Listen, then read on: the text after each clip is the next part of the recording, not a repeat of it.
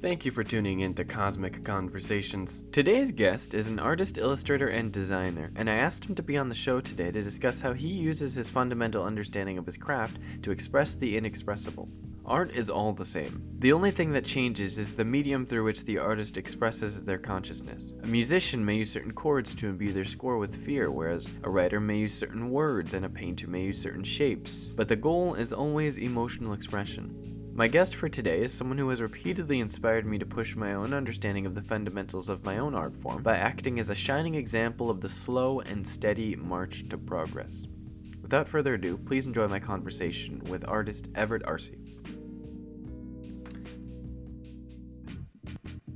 I had a ego death, an existential crisis, after watching The Purple Rose of Cairo. Yeah. And it really affirmed that no matter what happens in my life, the one thing that can't leave me is my skill. Right. And getting better. In art. Yes. And I think that's kind of, for me, a conversation. Because I tend to think, when I think of like creating art, I think that art is kind of a manifestation of who we are mentally and emotionally on the inside. So all of these gaining skills in whatever art form you are is just a method of you kind of taking what's in your head and then laying it down in whatever it is you're doing. Skill sets are a prerequisite to being able to effectively communicate. Right. Exactly. Whatever your medium is, whether that's through the piano or whether that's through a keyboard, right. Writing, or whether that's through a paints, whatever. Right.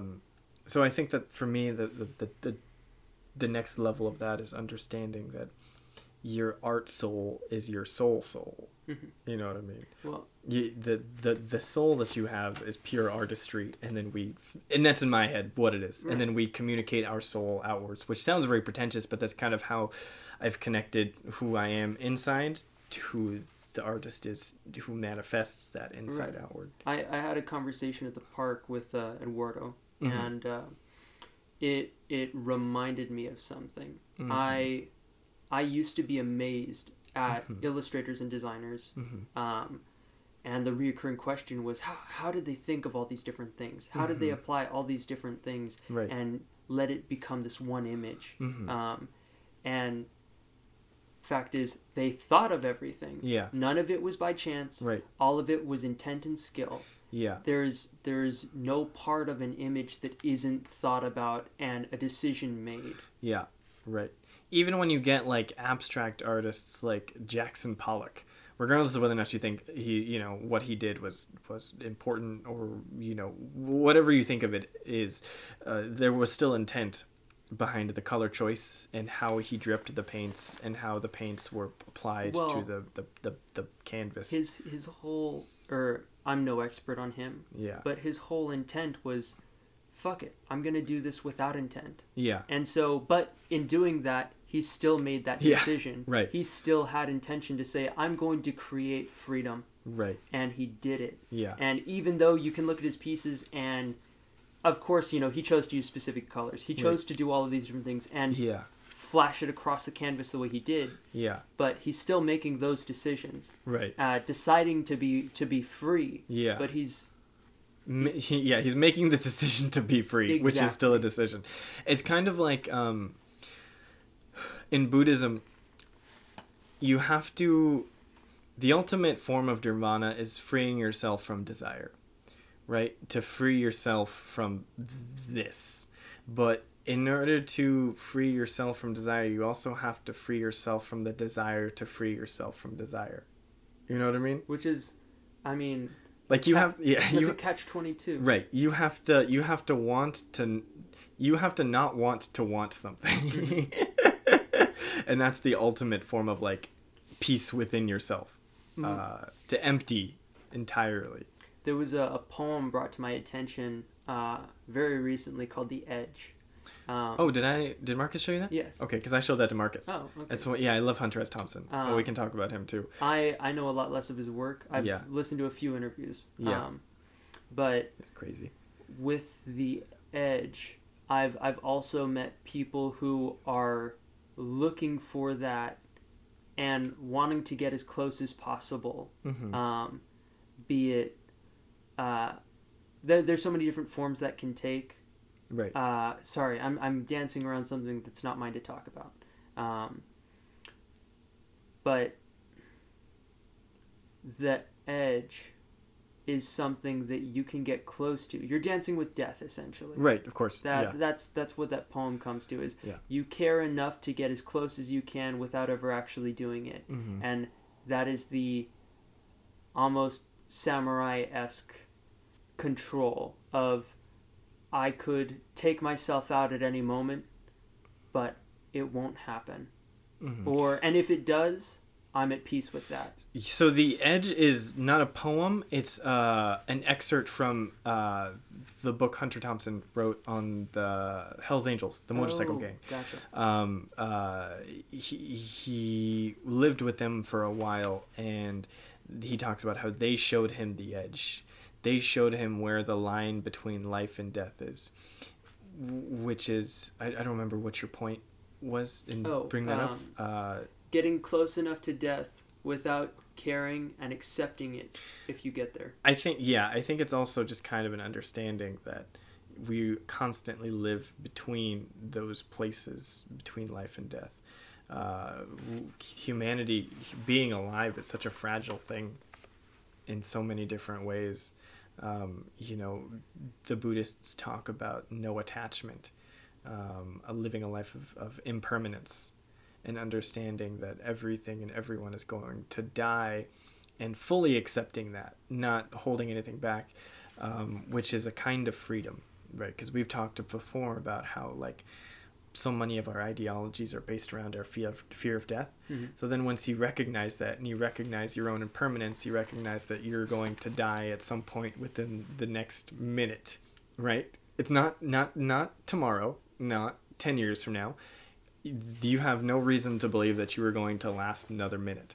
And in that, you achieve ultimate freedom of the self, mm-hmm. right? Because you have an understanding of your own... You recognize your own unimportance, but you also understand your own importance in the sense that you have to live life with as much hope and as much love as possible, because you might not have another minute. It's the understanding that in the grand scheme of things, you are nothing, but you are everything to yourself and the people who care for you. Right. Exactly.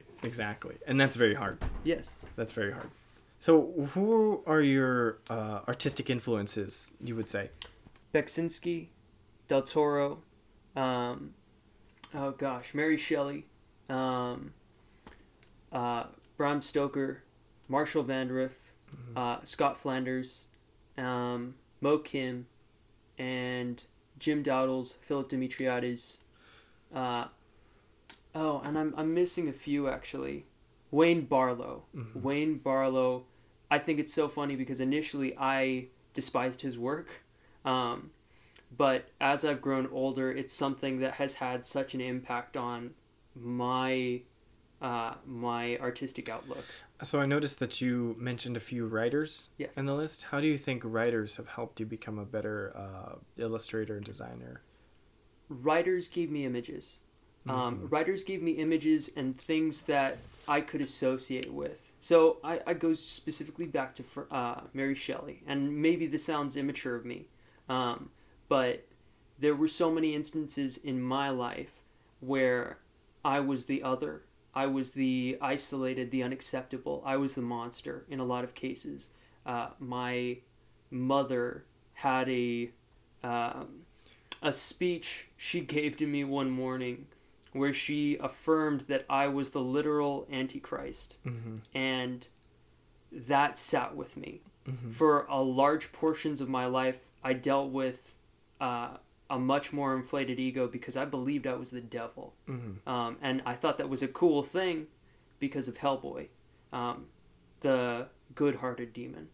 Mm-hmm. And also the monster in Frankenstein, going back to Mary Shelley. Mm-hmm. He was intelligent, he was well-spoken, Mm-hmm. and he was empathetic. Mm-hmm.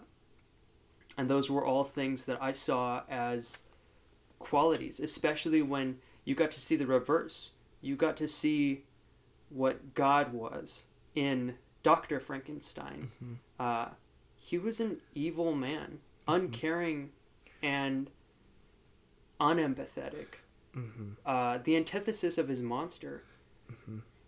Those are things that brought both images and a relatability. There's so much of that in my work and in my intentions now, where if I can make other people understand that it's okay to be a little different. Yeah. And it's okay to be very different. Mm-hmm. To all varying degrees. I know that sounds kind of corny, but I stand by it. Mm-hmm. It's something that's really shaped my work, writers specifically. So I noticed in my own work that I have had the kind of the opposite relationship to painters and to illustrators, in the sense that they help show me images.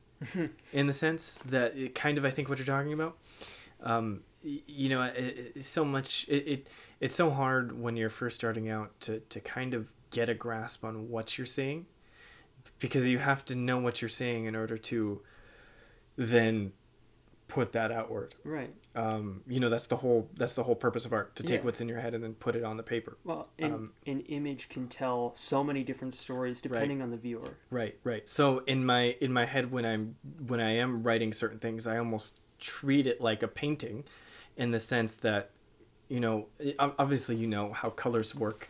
The sky isn't black. The sky is dark blues and navies and sometimes light blues mixed with purples and mixed with different colors. So painters have always, for me, been the method by which I've kind of learned how to see the world. Does that make sense? No, that makes perfect sense. In my need to describe how the water falls from the cliff side, I'll look to a painter and I'll see where they highlighted certain colors and how they saw this.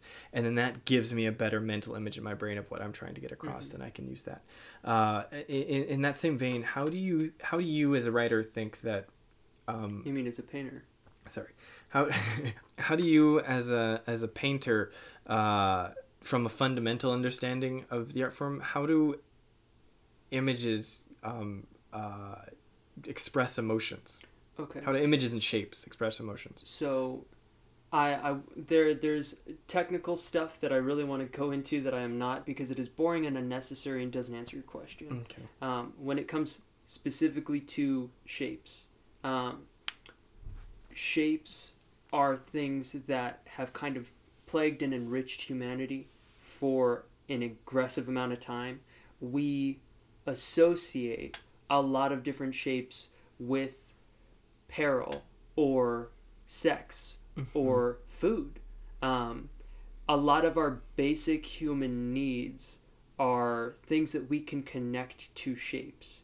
And so if I'm going to be as basic as possible, I would say triangle, bad. Triangle, death. Box, safety. Circle, comfort. That is an oversimplification, but those things ring true. Early humans are going to have to deal with animals that are aggressing them, predators. Teeth. Humans have teeth, but ours are flat. Yes. Yeah. A lot of different things that also goes for colors. So not to veer too far away from shapes, but black and yellow kill a fellow. And so the Spanish in the 16 and 1700s went from a color palette that was very earth-toned to something that was dynamic, but also said, I have power to kill. Black in any color is pretty scary. They work well together.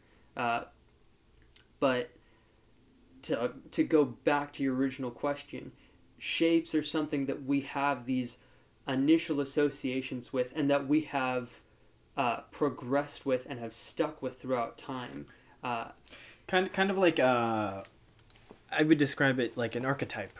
Yes, right? Exactly. Like there are certain images and there's certain shapes and there's certain characteristics that that are so ingrained within our brains psychologically that we're just never not. It's kind of like I don't remember where I heard this. I don't even know if it's necessarily right, but I read somewhere that our love for shiny things is connected to the fact that when we were our ancestors on the plains of the African savannah, the way that they saw water was when it sparkled from the sun, right? So we associate water, this life-giving thing that we absolutely need. We love it. We need water, right? Water means life. Mm-hmm. So we associate the same sparkle with life. Mm-hmm. So it's always going to be in our brain. Is that kind of along the same lines? I think that is exactly along the same lines.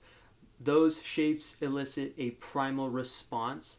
And what's more interesting is as we've grown and developed, there are things that different communities associate with those shapes in different configurations. And artists, painters, and composers will use those to their advantage, not to elicit a immediate subject matter reaction, though that is also done. If you have a scary dog or a man with a knife, yes, scary. But as a painter specifically, as an illustrator specifically, and designer, you orchestrate things to resemble something specific to your audience. And so if I know I am designing for suburban families and I want them to feel fear, then I'm going to find a shape that resembles something that constantly reminds them of danger. And maybe that is natural. Maybe that is the interior of a wolf's mouth. That's really blatant, but if you compose it well, you can make someone feel like they're trapped inside of an animal's jaws. There are different ways to attack it. I'll try to also give a positive example so I'm not completely negative. If you're trying to make someone feel welcome, if you're trying to make someone feel safe, then you would structure the composition in a way to where it resembles a sturdy house. If you want them to feel even safer and familial, then you'll orchestrate your shapes in a way to resemble a woman's body, a maternal shape set. So that kind of leads into my next question. I feel like you've probably kind of already addressed it, but like how do shapes affect how you feel about characters? It's the same thing, right? It's definitely similar. Similar if not the same. Mm-hmm. Again, if I'm doing a character or a painting, I can make the surface level of it drastically different from the shapes I've used to compose it, mm-hmm. and give that different layers of meaning. And so I can make someone's body, again, feel like a wolf's skull. So death and an animal that would aggress you. Yeah. But right. The top layer of it could be a kind woman. Right. That's interesting. 'Cause so now you're cognitively fearing the woman, but you don't know why. Exactly. It's kind of like in music, right? It all influences itself. Yes. But I'm thinking like one of my favorite musicals is West Side Story, right? The main motif throughout the musical, the main musical melody is this devil's chord, this da da da, which is a major chord with a flat second, I think, and it doesn't sound wrong necessarily, but there's something underlying to it that makes you uncomfortable. Exactly. Where you're recognizing it and you're like, oh, I don't know why I'm afraid, yes. but something in my brain recognizes that this is evil for some reason. The goal with character design specifically, and I am a creature designer first and foremost, yeah. But character design is a part of that, and the same lessons apply. Yeah. If I want a creature to feel friendly, then I will orchestrate its shapes in a way where it is soft and round. But that doesn't mean that creature is friendly, because on the surface level, I could give it alien or predator-esque features to where it is something disturbing and horrifying to be near. Right. I'm thinking of like like Darth Vader, which is a more obvious choice, Yes. right? He does. When you look at him, you're not meant to feel safe. Yeah, he is death and power. Mm-hmm. Look at his face. Look at the helmet. He's a samurai with a skull with no white, coated entirely in black. And then you go to his chest piece, and there are no natural colors. It is all buttons and dials and blinking. He walks into the scene and is this otherworldly symbol of death. And then when he is even further away from you, his cape doesn't form a rectangle. It forms a triangle that drapes off his shoulders. He is walking triangle. He is a walking symbol of danger. And that's exactly what he's designed to be. There are plenty of other examples, but I could go on forever. Right. So, if do you have any advice or any kind of tips to help young designers or illustrators or just artists in general? Absolutely. Don't stop working. A lot of people are going to shut you down, and they may have your best interests at heart, but if you really intend to do this, it's going to take a long time, and that's okay. Don't stop if you really want this. Also, figure out if you really want this, because it is right. Not for everyone. Mm-hmm. There are plenty of people I know who they are skilled, they know what they're doing, but they get to 24, 25, and they are working in the industry, and they realize, shit, I wasted the first half of my life.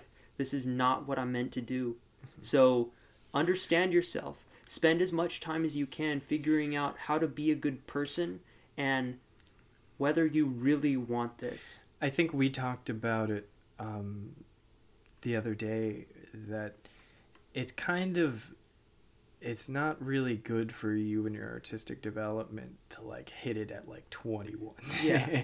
Because you just don't really know yourself as a person yet.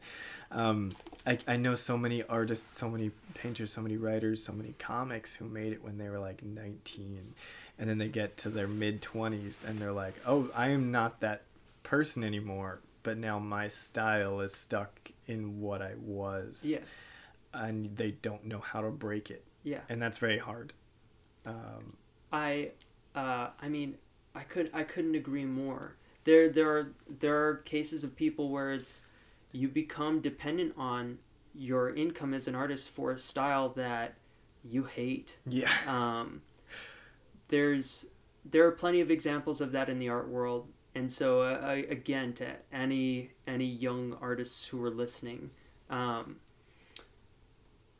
it's okay to take a while and spending time figuring out what genre you want to work in, whether you want to sell your stuff to companies or independently, whether you want to sell to adults or children. Those are all things worth thinking about. I think Matisse said that just focus on being fundamentally and technically good, and then the style will evolve from that fundamental and technical skill. Yes, and that is something that I think is worth reinforcing as well, is get technically skilled to where no one, even the people who are saying like, hey, you shouldn't, you should probably look into other careers or other things, yada, yada, yada, get skilled to the point where they are incapable of saying, well, you're not going to get there. Mm-hmm. You need to be able to paint, draw, and design like a professional, and doing those having that skill set will not ensure you have work. That will help, mm-hmm. but it guarantees nothing, and you have to be okay with that. Mm-hmm. I agree. It's a different example, but artistry represents itself in different ways. If you look at like somebody like Michael Jordan.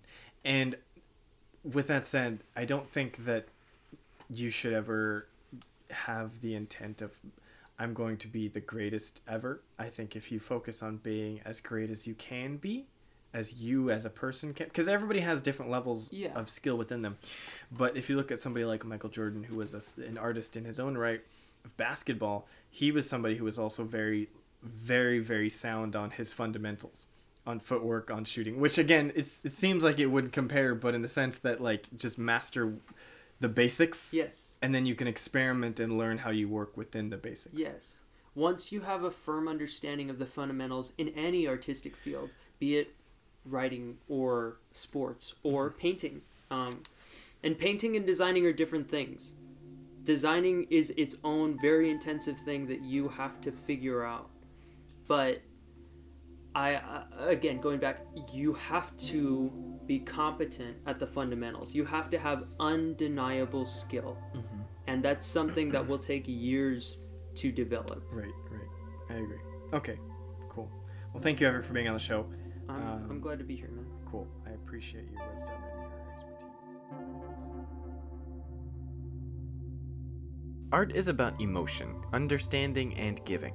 It is the outward expression of our consciousness channeled through a medium, and it, like life, demands study, but it also demands freedom.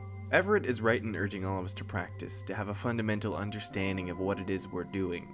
But expression doesn't always have to be bordered by structure. Creating should, first and foremost, be a fun thing to do, regardless of whether or not it's good or technically proficient. I truly believe that a human being is, by nature, an artist. So do yourself a favor and do what makes you human. Paint a picture, sing a song, write a story, if only for the joy of doing so.